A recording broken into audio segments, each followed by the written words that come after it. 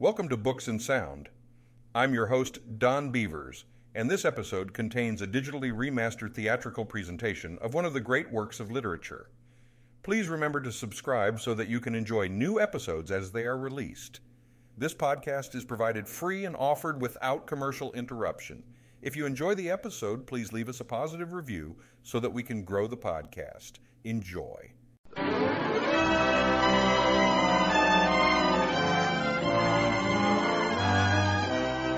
Lever Brothers Company, the makers of Lux Toilet Soap, brings you the Lux Radio Theater, starring Michael Rennie and Gene Peters in The Day the Earth Stood Still. Ladies and gentlemen, your producer, Mr. Irving Cummings.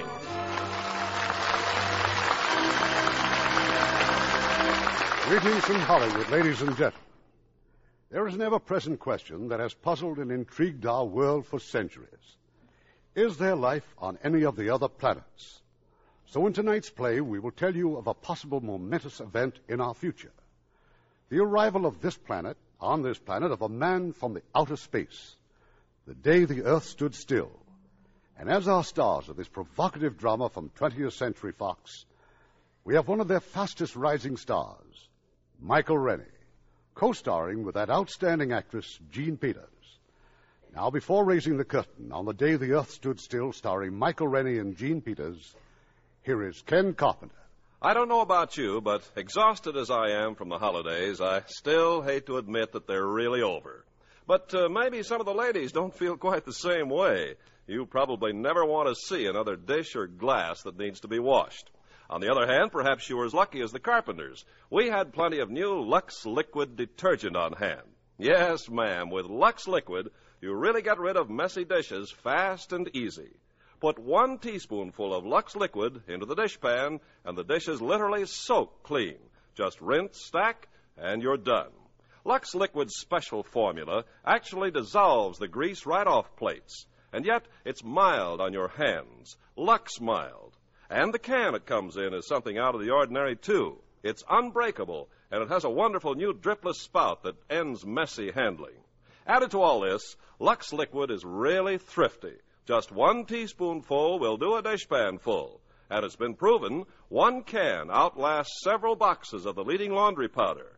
Yes, Lux Liquid is truly the next best thing to a dishwashing machine. As good for dishes as Lux Flakes are for nylons. And there just isn't any other care like Lux Flakes care for nylons. It really can double the wear you get from every pair.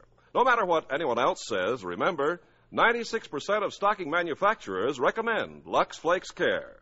And like all Lever Brothers products, Lux Liquid and Lux Flakes are unconditionally guaranteed to be all they're promised or your money back. Now, Act One of The Day the Earth Stood Still, starring Michael Rennie as Klaatu and Gene Peters as Helen Benson.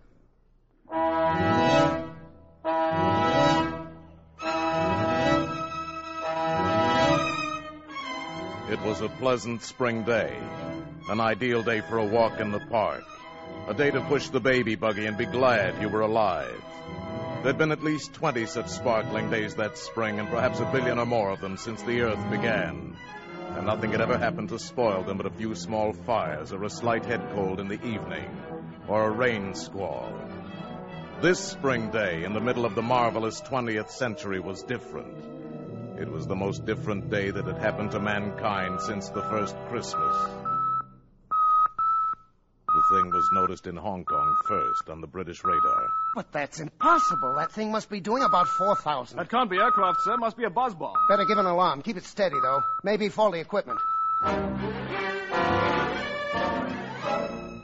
If the British radar in Hong Kong was faulty, so was the radar all over the Orient and Asia and Europe. So were the announcers on the radio. This is Moscow. This is Calcutta, India. This is Radio Luxembourg. The American radar screen quickly confirmed the fact that there was nothing wrong with the British radar, and that there was something very gravely wrong 40 miles out in space, far above the Earth. Luckton at Ferris to Baker. I have an object at 200,000 feet, 4000 miles an hour. Then it was here. Incredibly, it was here. Burning down through the sky over Washington, D.C., hovering over the mall. Descending. They're here! They're here! They're here!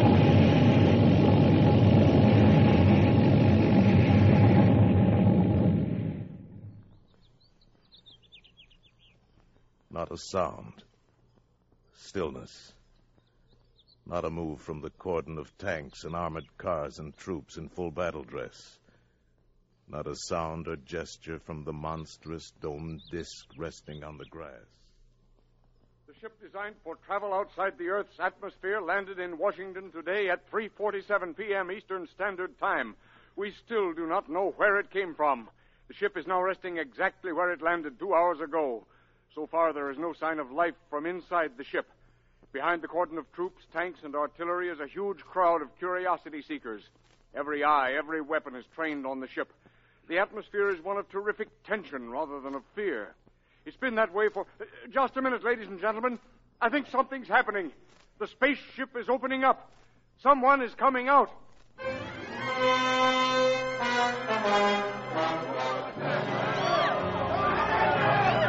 Keep calm, everybody. Don't get excited. Keep calm. Quiet! A wedge is opened in the smooth, unbroken metal skin of the spaceship. A ramp slithers out on the grass. Against an eerie glow of unearthly light from inside the spaceship stands the spaceman. He is a man, entirely like ourselves. He wears a close-fitting suit like a deep-sea diver's armor, but of alien material. A spherical helmet entirely conceals his head. He holds up his hand. He is going to speak. We have come to visit you in peace and with goodwill. Receive me as a friend. Here he comes, men. Watch it. Keep that BAR trained on him. He's going for something in his tunic, sir. Quiet. It's a ray gun or something. I'm going to let him have it. No, wait! You fool, he's down. Hold back that crowd. Everybody, back! Your wound doesn't look too bad. I'm sorry, but you shouldn't have gone for that ray gun. It was not a weapon. He understands us. It was a gift for your president. With it, you might have studied life on other planets. What's bothering the crowd, Lieutenant? Tell him to... Oh, no. No! A nightmare stands on the ramp leading out of the spaceship. A mechanical giant, monstrous, all metal and menace, with a visor in his helmet lifting slowly, revealing a dreadful light boiling within that metal head. And suddenly, out of that incandescence, a narrow ray.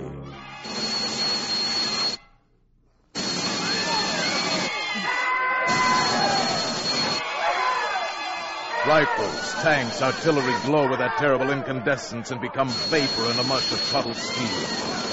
And in the deathly silence that follows, the robot strides down the ramp. The Avenger. From where? God! The Gletto Roscoe! He won't hurt you now.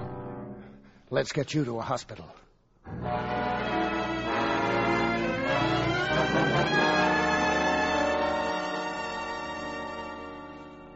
Good afternoon, sir.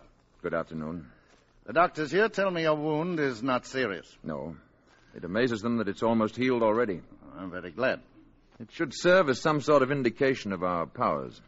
My name is Harley, secretary to the president. I've been told you speak our language fluently, that your name is Mr. Klaatu. Just Klaatu. The president has asked me to convey our deepest apologies for what has happened. Sit down, Mr. Harley. I'm sure I don't have to point out that your arrival was something of a surprise. Had you been traveling long? About 5 months. Your months? You must have come a long way. About 250 million of your miles. Naturally, we're very curious to know where you come from. From another planet. Let's just say that we're neighbors. It's rather difficult for us to think of another planet as a neighbor. I'm afraid in the present situation you'll have to learn to think that way. The present situation? I mean the reasons for my coming here. Would you care to talk about it? Not now, or with you alone. Perhaps you'd rather discuss it personally with the President. I want to meet with the representatives from all the nations of the Earth. I'm afraid that would be a little awkward. Why? In view of the tensions and suspicions in our world today, such a meeting would be impossible. Mr. Harley, my mission here concerns the existence of every last creature who lives on Earth. It must not be complicated by the childish jealousies, intrigues, suspicions of your planet. Our problems are very complex. You mustn't judge us too harshly. I'm impatient with stupidity. My people have learned to live without it. The President will, of course, do his best to bring about the meeting you desire. I know it'll be quite useless. I wish it were otherwise. I'm very sorry, Mr. Klaatu. Wait. Before making any grave decisions, I think I should get out among your people. Become familiar with the basis for these strange, unreasoning attitudes. Our military people insist that you do not attempt to leave the hospital. The door will be locked. I'm sure you understand. Good day, Mr. Klaatu.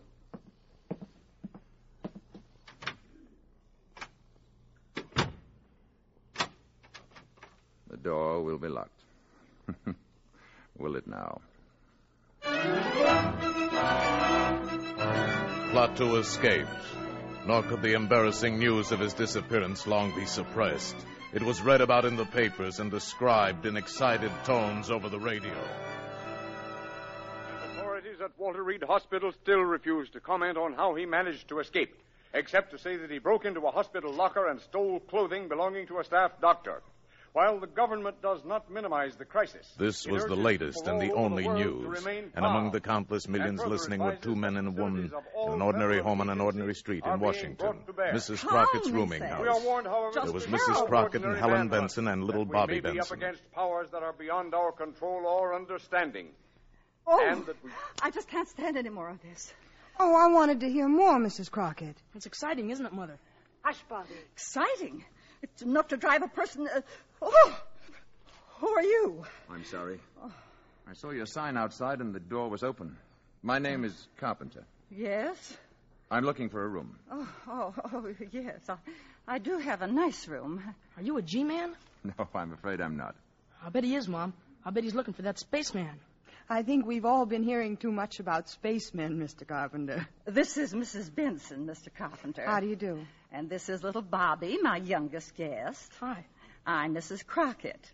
You're a long way from home, aren't you, Mr. Carpenter? How did you know? Oh, I can tell a New England accent every time. This way, please, Mr. Carpenter.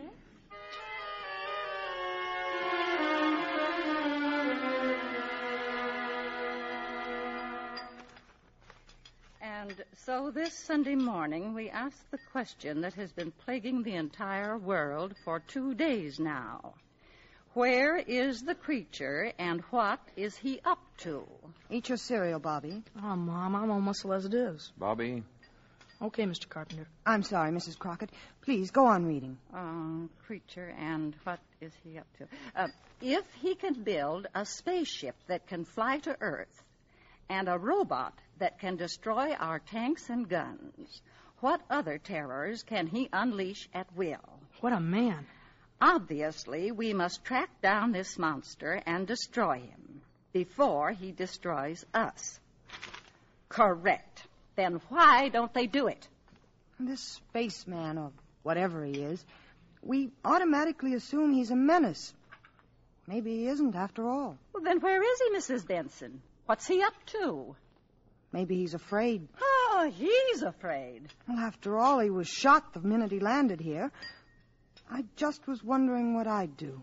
Perhaps before deciding upon a course of action, you'd want to know more about the people here. Nothing strange about Washington. A person from another planet might disagree with you. Oh, it's all right, Mrs. Crockett. That's Mr. Stevens calling for me. I'll go to the door. That awful robot standing there like an ugly iron statue is giving me the shivers. Morning, Tom. Hello, Helen. Hey, can anybody see us? Oh, no. So, all right, we're all set. I picked up some sandwiches and put gas in the car, and the radio is busted, so we can forget about the spaceman for the day, huh? I haven't been able to arrange for anyone to stay with Bobby. Mrs. Crockett's going out, and I don't suppose we could take him with us. Oh, well, we could. Just today. Mrs. Crockett has plans, and I don't know who else to ask. I haven't any plans. Oh, Mr. Carpenter. I'd be glad to spend the day with Bobby, if you'd let me. Oh, great. Thanks. Well, it's very nice of you to offer. Oh, I'm sorry, Mr. Carpenter. This is Tom Stevens. Hi. How do you do? Bobby and I had a fine time yesterday afternoon. I thought he might show me around the city today. Well... Please, I'd enjoy it.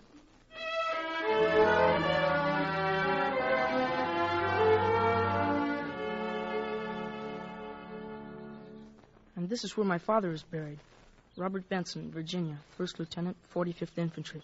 April 10th, 1916, January 29th, 1944. Your father was very young, wasn't he, Bobby?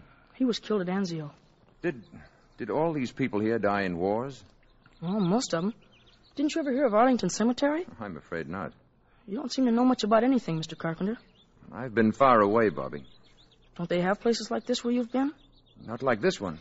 You see, they don't have any wars. Let's walk. All right. What would you like to do now? Go to the movies. All right. No fooling? No fooling. Do you have to have money to go there? Well, I've got $2. I'll treat you, okay? No, I want to take you. Look, do you think they'd accept these? Oh, gee, what are they? Diamonds? Well, in some places, these are what people use for money. They're easy to carry, and they don't wear out. I bet they're worth $1 million. Would you give me your $2 for 2 of these? Sure, okay. There you are. Let's not say anything to Mom about this, huh? Why not? Well, she doesn't like me to take advantage of people. Hey, before we go to the movies, would you like to see the Abraham Lincoln Memorial? Thank you. Yes, I would. Well,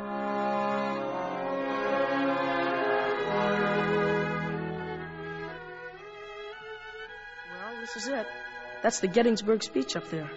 That this nation under God shall have a new birth of freedom, and that government of the people, by the people, and for the people shall not perish from the earth. Those are great words. That's some statue. That's the kind of man I'd like to talk to. Bobby, who is the greatest man in America today? Oh, gee, I don't know. The spaceman, I guess. I was speaking of Earthmen. Oh, I don't know. The president? I mean the greatest philosopher, the greatest thinker, scholar. Oh, well, that's Professor Barnhart, I guess. Yes, Professor Barnhart. He's the greatest scientist in the world, and he lives right here in Washington, right near where my mother works. Where is that? Department of Commerce. She's a secretary. Why? I have an idea, Bobby. Let's go see Professor Barnhart. What for? You just said he's the greatest man in America. You're kidding, aren't you? Wouldn't you like to meet him? Oh, sure I would. Oh, go on. I bet you'd be scared. Maybe we can scare him more than he can scare us. I like you, Mr. Carpenter. You're a real screwball.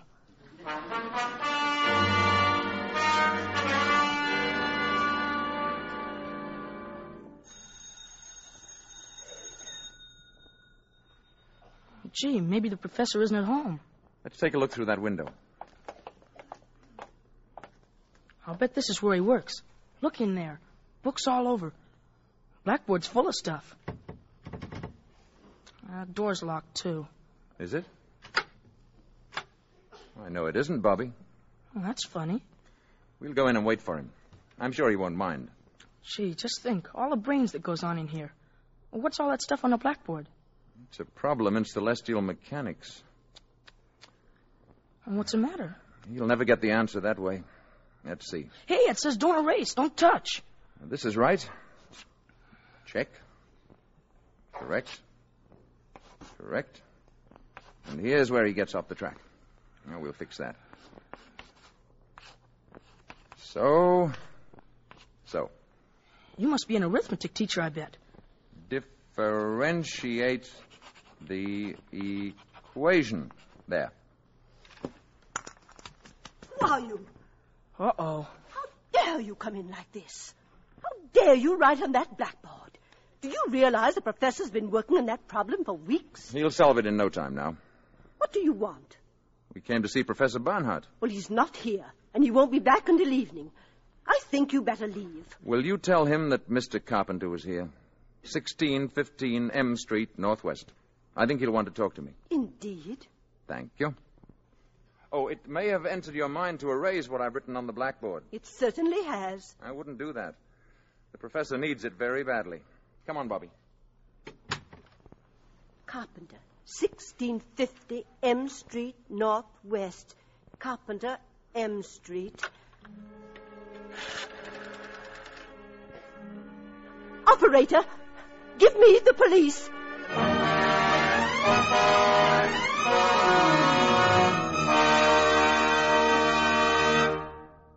Act 2 of The Day the Earth Stood Still in a few moments, after we see if Francis Scully has any big news for us tonight. Oh, I do, Ken, about a big man in a big picture. The picture is Warner Brothers' Wayne Fellows production, Hondo, in 3D. And the big man must be John Wayne, even bigger in 3D. Oh, and better than ever, too. For his leading lady, John drew one of last year's most talked about and talented Broadway actresses, Geraldine Page. Oh, yes. Hondo is her first Hollywood picture, isn't it? That's right. And isn't that the one that was filmed in a really wild part of Mexico? Camargo, Mexico, Ken, where it's hot as well as wild. In the picture, John plays a part Indian dispatch rider for the U.S. Cavalry around 1870. Geraldine is lovely as the woman he falls in love with. She's a fine actress. Knows a good thing when she sees it, too, because she's a real Lux girl. You'll be getting in on a good thing, too, once you use mild and gentle Lux toilet soap. 9 out of 10 Hollywood stars, like Geraldine Page, have found that really there's no soap quite like Lux. And now our producer, Mr. Cummings. Act 2 of The Day the Earth Stood Still, starring Michael Rennie as Klaatu and Jean Peters as Helen Benson.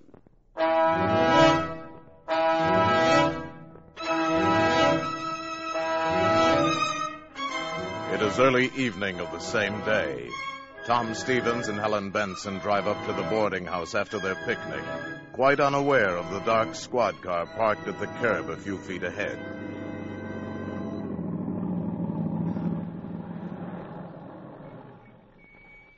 Well, here we are. Thank you, Tom. It was a wonderful day. You, still haven't answered my question. Oh, you know how I feel, Tom. But I still want time to think it over. If I could only tell the boss I was getting married and acquiring 2 dependents. You're a good salesman. A good salesman wouldn't give you time to think about it. Good night. Didn't you forget something? Now, good night. Good night.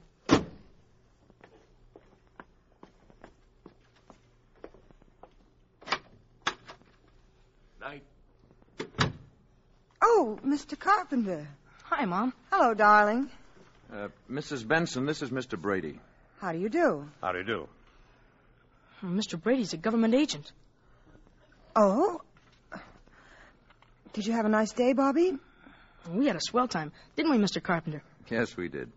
We went to the movies and had a banana split, and we went to see Daddy. Oh, I don't know how to thank you, Mr. Carpenter. I enjoyed every minute of it. We better get going. Yes. Good night, Bobby. Good night. I'll tell you the rest of that story tomorrow. Good night, Mrs. Benson. Good night. Nice meeting you, Mrs. Benson.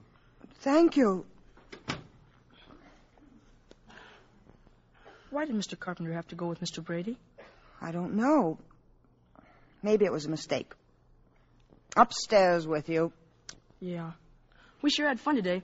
We went all over Washington, and we went to see Professor Barnhart. Professor Barnhart? Oh, sure. Barnhart? Up to bed now. Pronto.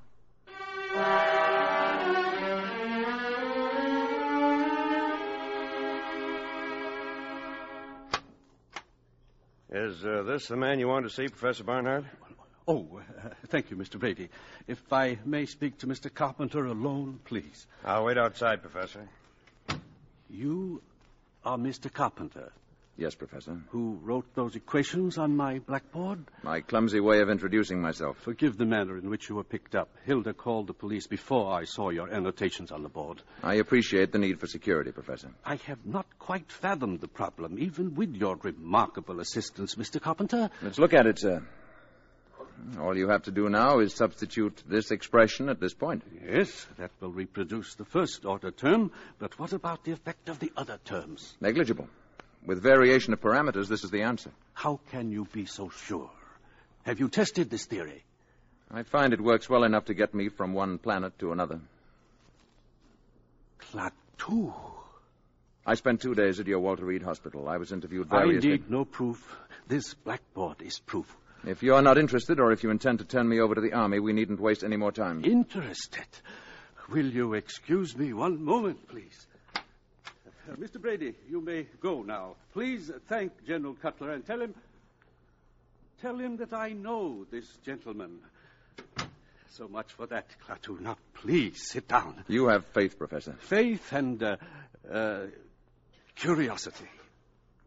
Do sit down. I have several thousand questions to ask you. I would like to explain my mission here. That is my first question. It was my hope to discuss this officially with all the nations of the world. I was not allowed the opportunity. Now, we know from scientific observation that your planet has discovered a rudimentary kind of atomic energy. We also know that you're experimenting with rockets. Yes, that is true. What exactly is the nature of your mission? To warn you that your planet faces danger. What I have to say must be said to all concerned. I come to you as a last resort. Must I take drastic action in order to get a hearing? What sort of action do you mean? Violent action? Perhaps leveling the island of Manhattan? Or toppling the Rock of Gibraltar into the sea? Well? Would you, for example, be willing to meet with a group of scientists I'm calling together? We're having our first meeting tonight. Perhaps you could explain your mission to them, and they, in turn, could present it to their various peoples. That is what I came to see you about. One thing, Klaatu. Suppose this group should reject your proposals. What is the alternative? There is no alternative, Professor. In such a case, the planet Earth would have to be eliminated.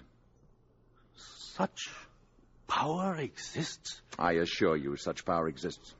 The scientists who are attending these meetings have come here from all over the world. Now, this power you speak of, they must be made to realize that it exists. Now, you mentioned a demonstration of force. Yes. Something that would affect the entire planet? That can be arranged. Perhaps a little demonstration. Something dramatic but not destructive. It's quite an interesting problem. Would tomorrow be all right? If you say so. Say about noon? Then tomorrow at noon. Good.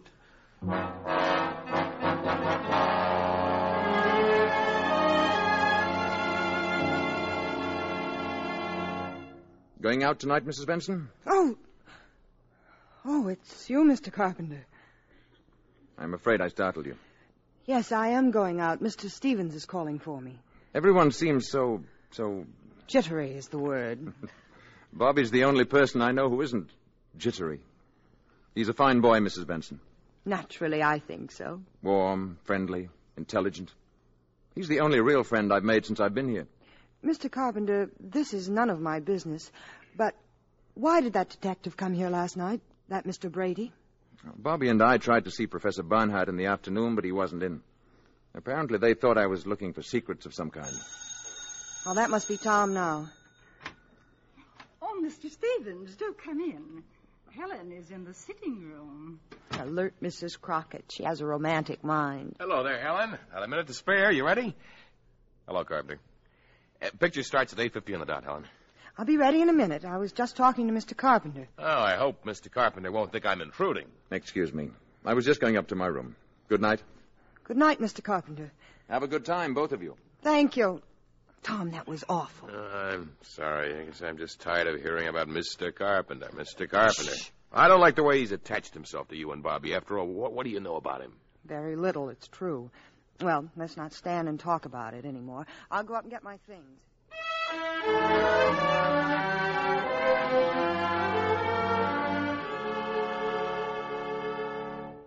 Gee, Mr. Carpenter, thanks a lot for helping me with my homework. That's all there is to it, Bobby, my boy.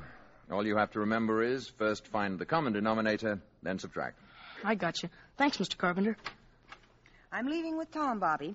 You'll go to bed on time now, won't you? I'll say good night again, Mrs. Benson. Mr. Carpenter... Yes? Nothing. Good night. Good night. Night, Bobby. Bobby, I think it would be better if you didn't see quite so much of Mr. Carpenter. Well, gee, why, Mom? He's swell. I like him. And he's awful good at arithmetic. He even helped Professor Barnhart. I'm sure he's a very nice man. I just think he might prefer to be left alone. Now, go to bed, darling. But why would he want to be left alone? Don't forget to brush your teeth.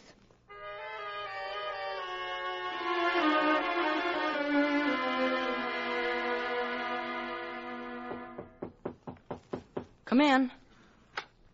Bobby, do you have a flashlight I might borrow for tonight? Oh, sure, Mr. Carpenter. It's a real Boy Scout one. Thank you, Bobby. Why do you want it? The light in my room went out. See you tomorrow. Better get into bed now. Gee, I wonder if the batteries are any good. Mr. Carpenter! Bobby went to the door and opened it.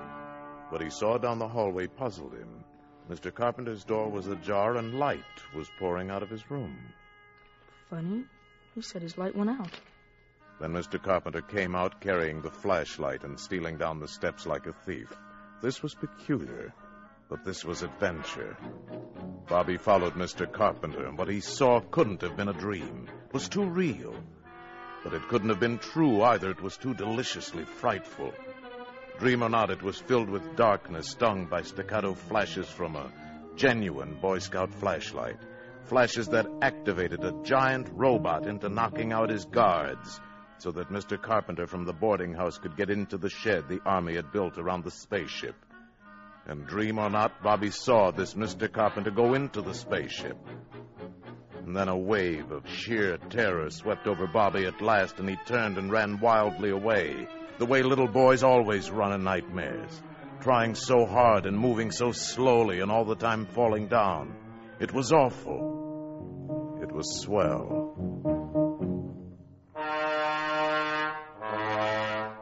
When his mother came home around midnight, Bobby was curled up on the sofa. Instantly, he jumped up and ran to her and to Tom Stevens as they came into the hallway. Mom, listen. Bobby, what are you doing down here at this hour, fully dressed? Oh, Mr. Stevens. Mom, I had to tell you. Tell me what? What's the matter, Bobby? I followed Mr. Carpenter tonight, right after you left, and gee, where do you think he went? Right into the spaceship. Now, Bobby, just 1 minute. Honest, Mom, I saw him. They got a shed built around the spaceship so nobody can get to it.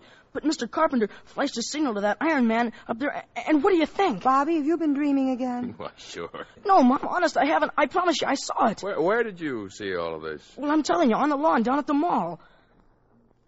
In that place where the soldiers are all out in front. And where were the soldiers all this time? Well, that robot fella grabbed him and knocked him out. Oh, Bobby. Yeah, and then Mr. Carpenter walked into the shed, and the spaceship opened up, and he walked right inside, and it closed again. Gee, I like Mr. Carpenter, but I'm scared, Mom. Oh, darling, it was just a bad dream. We'll prove it to you. Tom, will you see if Mr. Carpenter's still up? Ask him to come down here a minute.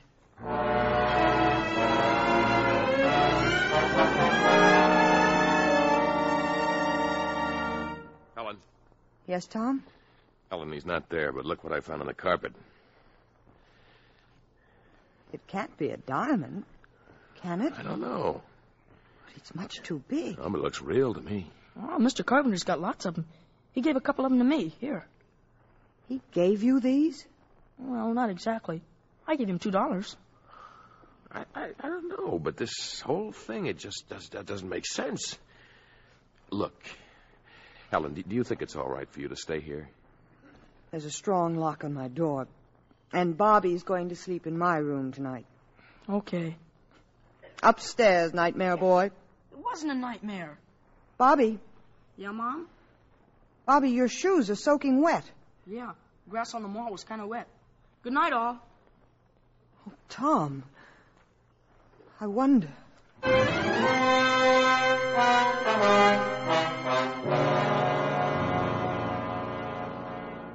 Klaatu had promised what Professor Barnhart termed a little demonstration. Promised it for the following day at noon. It is now 2 minutes to 12. In the Department of Commerce building, Helen Benson has left her office on her way to lunch. She stands in the corridor waiting for an elevator. Mrs. Benson. Mr. Carpenter, what are you doing here? I came to see you. Well, I was just going to lunch. What is it? I saw Bobby this morning before he went to school. Yes? I want to know what he told you. Oh, Bobby has such an active imagination. Did you believe what he told you? Really, Mr. Carpenter, this is where I work, and I only have a short time for lunch today. If you'll excuse me... I'll go down with you. If you like. The service elevator's open.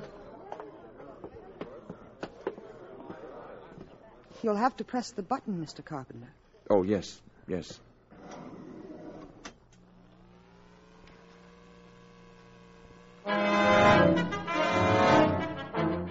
was just 5 seconds before noon of that fateful day when Helen Benson and Mr. Carpenter stepped into that electric elevator.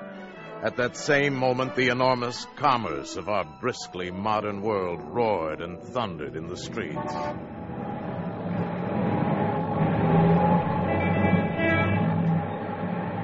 "5 seconds to noon. 4 seconds. 3 seconds. 2 seconds. 1. 0.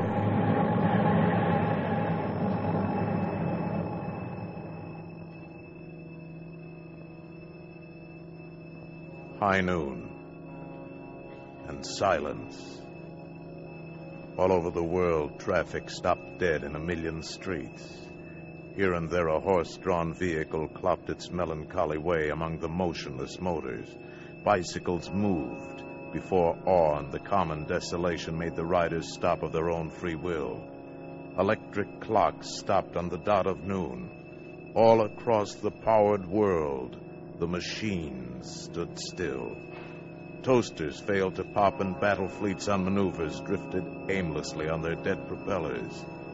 Joe Smith's milkshake didn't spin, and the humming turbines deep in Hoover Dam didn't produce current. Mrs. Housewife's washer stopped in the middle of its cycle, and electric lights went out all over the world. At a conference table in Washington, a hasty council of the armed services was held. As far as we can tell, gentlemen, all electric power has been cut off all over, with few exceptions. And even these exceptions are remarkable. Hospitals, planes in flight, that sort of thing. I wish I could be more specific, but all communications are out. I can tell you that we are preparing to declare a state of national emergency, but before we start discussing plans, I want a report from Colonel Ryder. All I can report, General, is that the robot at the spaceship was discovered to have moved last night. It knocked unconscious the 2 soldiers guarding the entrance to the shed the Army engineers had built around the spaceship, indicating that someone, presumably the spaceman, had wanted to get into the ship for one reason or another. In all likelihood, to signal for this demonstration of his planet's power. Go on, Colonel. Well, that's all, sir. Well, gentlemen, until now, we've agreed on the desirability of capturing this man alive.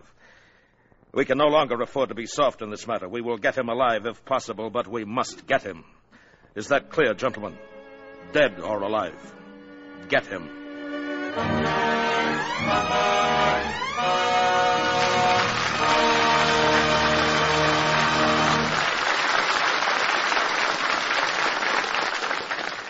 Before we continue with Act 3 of The Day the Earth Stood Still, I want to say hello again to a very pretty, very young lady who still attends high school on the 20th Century Fox lot.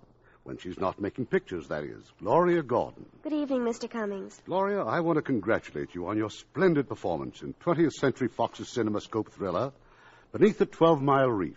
Well, it was a break for me getting to work with Terry Moore, Robert Wagner, and Gilbert Rowland. I'm Bob's sister in the picture, you know. It's my first CinemaScope appearance, too. Those Technicolor deep-sea diving scenes are beautiful as well as exciting. A fine picture like Beneath the 12-Mile Reef can start a career zooming, Gloria. I'm sure it will yours. And that peaches and cream complexion won't hurt a bit either, Gloria. Thanks, Mr. Carpenter. You can call mine a Lux complexion if you like, because I use Lux all the time to keep my skin looking just right. I think there's nothing like it. You know, it's hard to find a movie star who doesn't depend on Lux complexion care. In the bath, too, Lux toilet soap is so gentle, so refreshing. And like all Lever Brothers products, Lux toilet soap is unconditionally guaranteed. If it isn't all we say it is, your money will be returned. We pause now for station identification. This is the CBS Radio Network.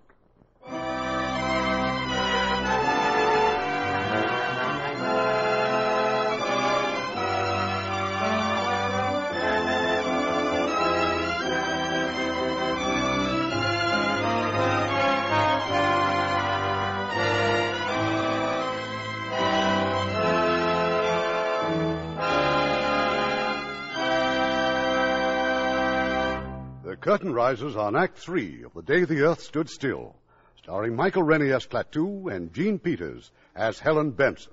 All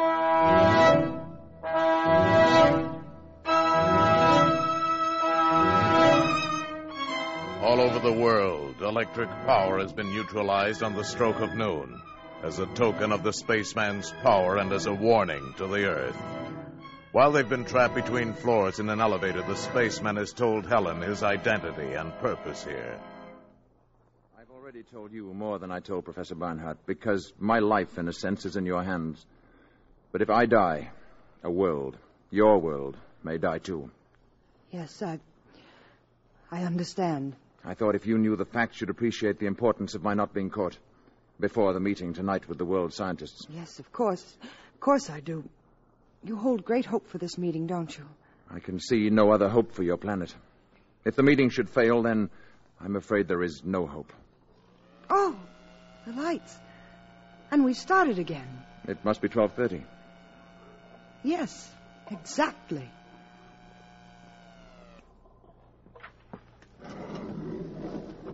Where are you going now? Back to the boarding house.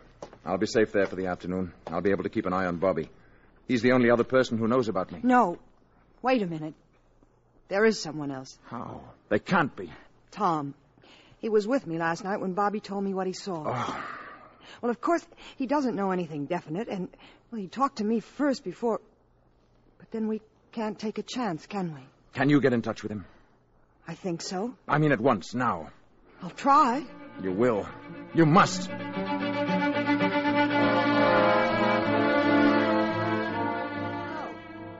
Hello. Operator, I was connected with my party. Please. Hello? Oh, is this Mr. Tom Stevens' office again? We were Well, I must speak to Mr. No, Mr. Stevens. Yes, this is Mrs. Benson. Benson! Well, when do you expect him in, then? Well, will you tell him I called, and please not to leave his office. I'm coming down to see him. Yes, it's very important. To you, too.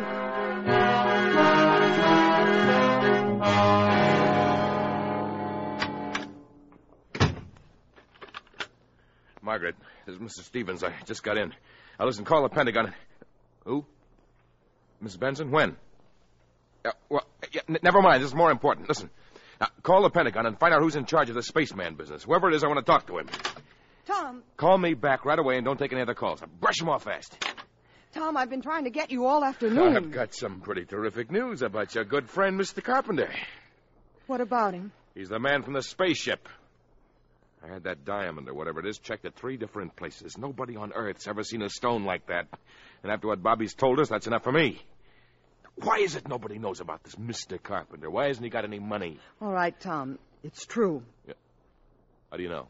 You've just got to promise me you won't say a word to anybody. Oh, nobody but the Pentagon. Please, Tom. Are you crazy? After what happened today, he's a menace. You don't understand. You don't realize how important this is. Important. Of course it's important, and we can do something about it. You mustn't do anything about it, Tom.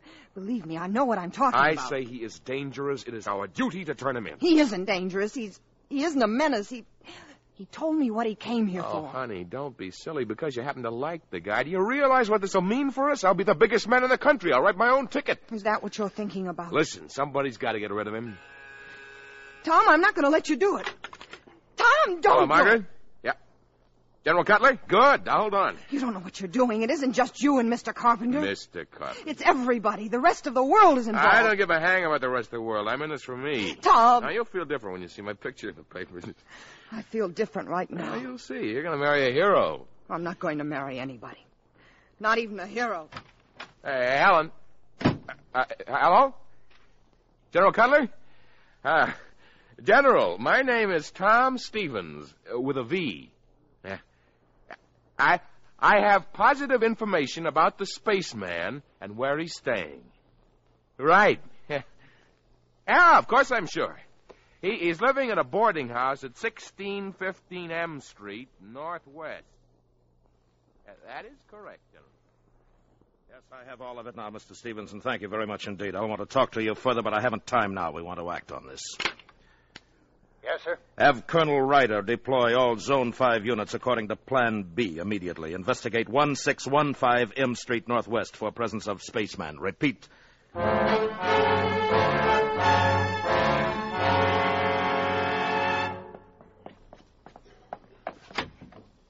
Mr. Carpenter. Right here.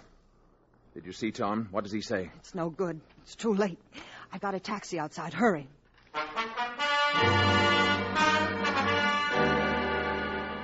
Attention Zone 5, attention Zone 5. Man and woman observed entering taxi at 1615 M Street Northwest. Man is probably Klaatu, alias Carpenter. Establish roadblocks according to Plan Baker and maintain station. Remain on radio alert until further orders. I don't know.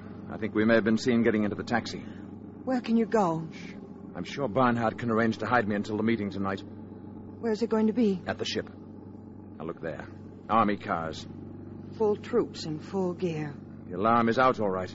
It's only a few more blocks to Professor Barnhart's. I'm worried about Gort. I'm afraid of what he might do if anything should happen to me. Gort? But he's a robot. He's a product of centuries of refinement. But what could he do without you? There's no limit to what he could do. He could destroy the Earth. And the city is swarming with patrol cars, hunting you. How can we tell them? They won't listen. You must listen. If anything happens to me, you must go to Gort. You must give him this message. Klaatu, Barada, Nikto. Gort. Klaatu, Barada, Nikto. Say it. Gort. Klaatu, Barada, Nikto.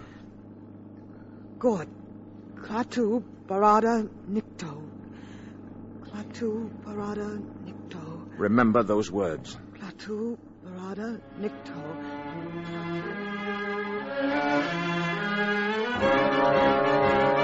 Attention Zone 5. Taxicab moving north on 14th Street from Harvard Street. Man and woman in back seat. License number H0012. H0012. Section 2, close in. This is your target vehicle. We're hemmed in. Driver will get out here. I'm going to try to run for it. If they get me, you get to Gort. Now. There he is! Stop or we'll shoot! Stop or we'll fire! Mr. Carpenter! Gort! Run! Never mind, I'll check the guy.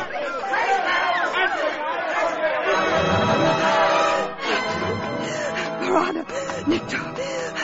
Klaatu, Barada, Nikto. Klaatu.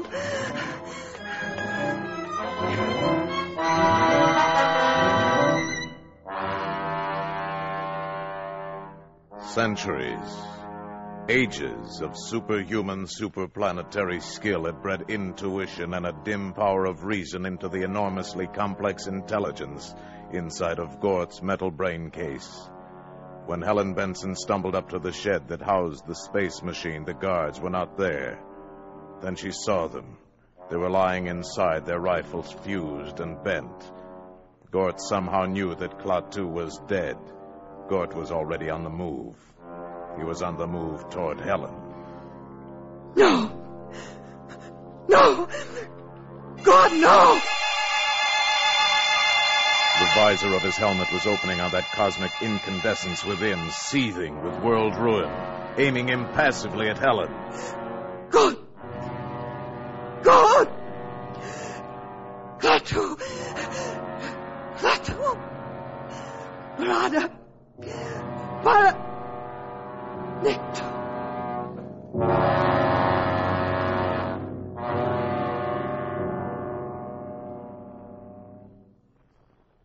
Helen Benson fainted.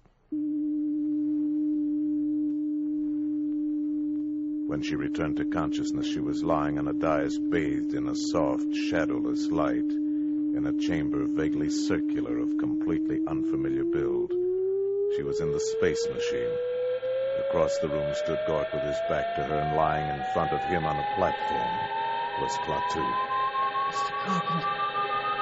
Gort, the machine, the automaton, was applying electrodes to his master, and a piercing, whining, maddening sound filled the ship. Klaatu moved. He sat up. Stood up. Mr. Carpenter. Hello. I thought you were... I was. They took me to an emergency hospital at the city jail. Gort broke in and took me back here. This technique can restore life in some cases, only for a limited time. How long? No one can tell.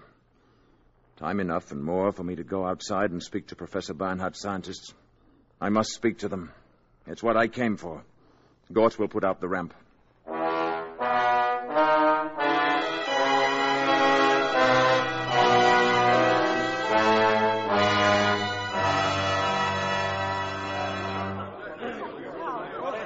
You people of Earth, you men of science, you are here from all over your world, Europe, Asia, representing many nations, many ideas. I am leaving soon. You will forgive me if I speak bluntly. The universe grows smaller every day. Where I come from, we believe there must be security for all, or no one is secure. This does not mean giving up any freedom, except the freedom to act irresponsibly. This is the message that I ask you to take back when you return to your native lands. Tell your people and your governments that we have created a race of robots whose function it is to patrol the planets in spaceships and preserve the peace. At the first sign of treachery, they will act automatically. Nothing you have here on Earth can stop them. The penalty for provoking their action is too terrible to risk. Your choice is simple. Live in peace or perish in violence. We shall be waiting for your answer. The decision rests with you. Gort Baringo.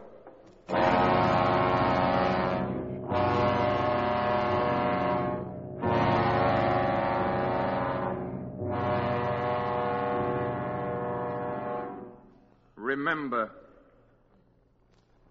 I'll remember, Mr. Carpenter.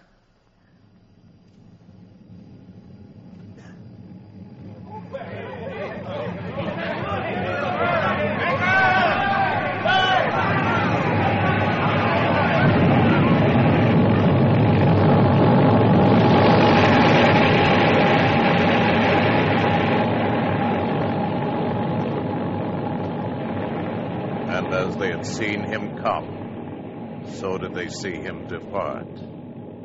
And the people of the earth pondered upon the warning.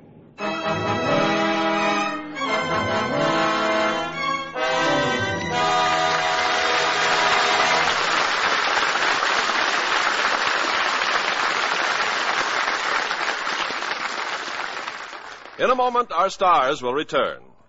Pepsodent's new flavor. Pepsodent's new flavor. Pepsodent's new flavor. Wow! Pepsodent's new flavor. And the clean mouth taste for hours. Yes, the big news is Pepsodent has a brand new wonderful flavor. Grown-ups prefer it, but kids, well, kids go crazy for it. And that's not all. I've seen the research that proves Pepsodent gives you the cleanest teeth of all leading toothpastes. That's because Pepsodent's gentle oral detergent cleans not just the surfaces of your teeth, but around and between them, even where your brush can't reach.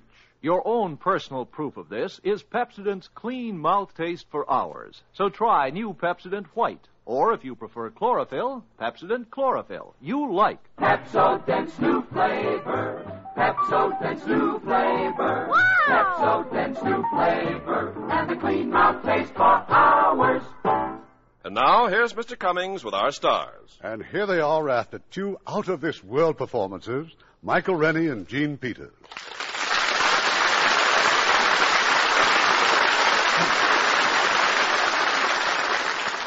Mike, have you ever seen any UMOs? What's a UMO? An unidentifiable moving object. Yes, I saw several years ago in London. You mean during the war? No, when I was a very young actor. But the flying objects were later identified as ripe tomatoes and eggs and cauliflower. And how about you, Gene?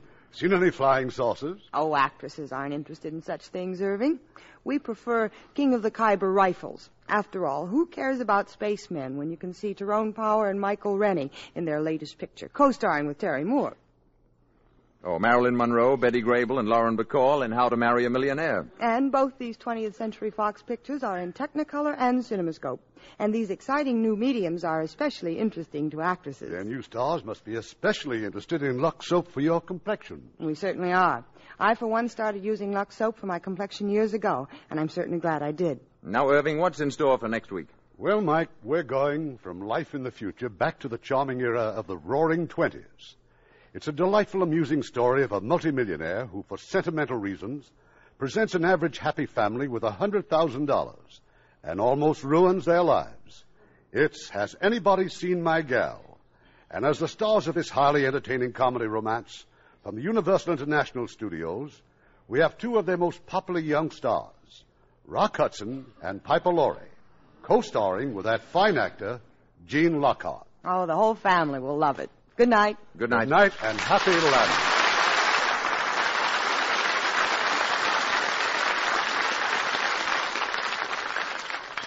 Hello there. I'm Art Linkletter. You know, it's pretty hard to improve on a good product, but Lever Brothers has done it. Now, all-purpose surf is better than ever, even better than the surf you may have used last year. You see, today's surf is made from a new, improved formula that gets your clothes so clean they smell clean. When you wash your clothes with surf, you don't need to worry about a stale, sour smell or that unpleasant medicinal odor that some detergents leave, because surf-washed clothes have a clean, sunshine freshness, like they've been swinging in the breeze on a sunny day. And they have that same clean freshness whether you dry them indoors or out. Today's surf gets white things really clean without bluing or water softener, and you never need a bleach except for stubborn stains. So if you haven't tried all-purpose surf lately, try it soon. Take it from your old friend Art Linkletter. You like surf for everything you wash, 'cause when you wash them with surf, they smell like sunshine. Thanks, Art Linkletter. And I'd like to say again that when you wash things with surf, they smell like sunshine. And that's important, because things aren't really clean unless they smell clean. It's true that all good detergents these days get clothes clean looking, but surf does more. Yes, surf gets clothes so clean they smell like sunshine. And that means they're clean, clear through. So, ladies, why don't you prove it to yourselves? Get surf tomorrow and discover what a really clean wash is.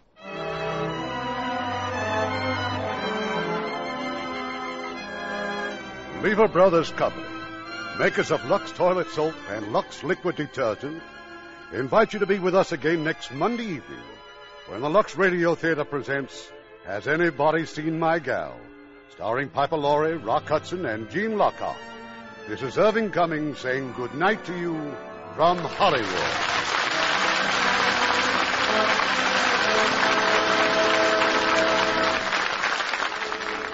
Knowing how to save regularly is sometimes the only difference between success and failure. The Savings Bond way is the sure way to save. Every year, United States savings bonds grow in value. Interest increases year by year.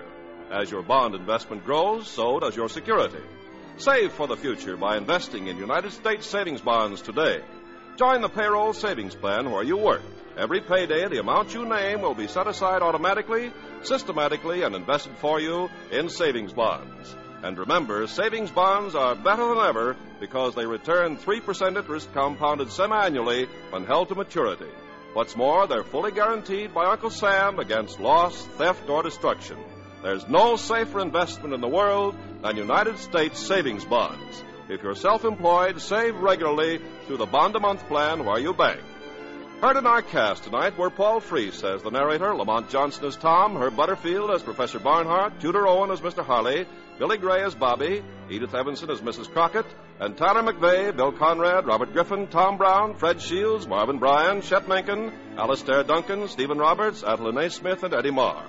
The Day the Earth Stood Still was based on Harry Bates' story, Farewell to the Master, which appeared in Astounding Science Fiction magazine. Our radio play was adapted by Milton Geiger, and our music was composed and directed by Rudy Schrager. Lever Brothers Company guarantees you'll be glad you bought the products you heard about on this program, or you can have your money back. This is your announcer, Ken Carpenter, reminding you to join us again next Monday night to hear Has Anybody Seen My Gal?, starring Rock Hudson, Piper Laurie, and Gene Lockhart. Every Thursday evening, Lever Brothers Company brings you the Lux Video Theater. Consult your local newspaper for time and station.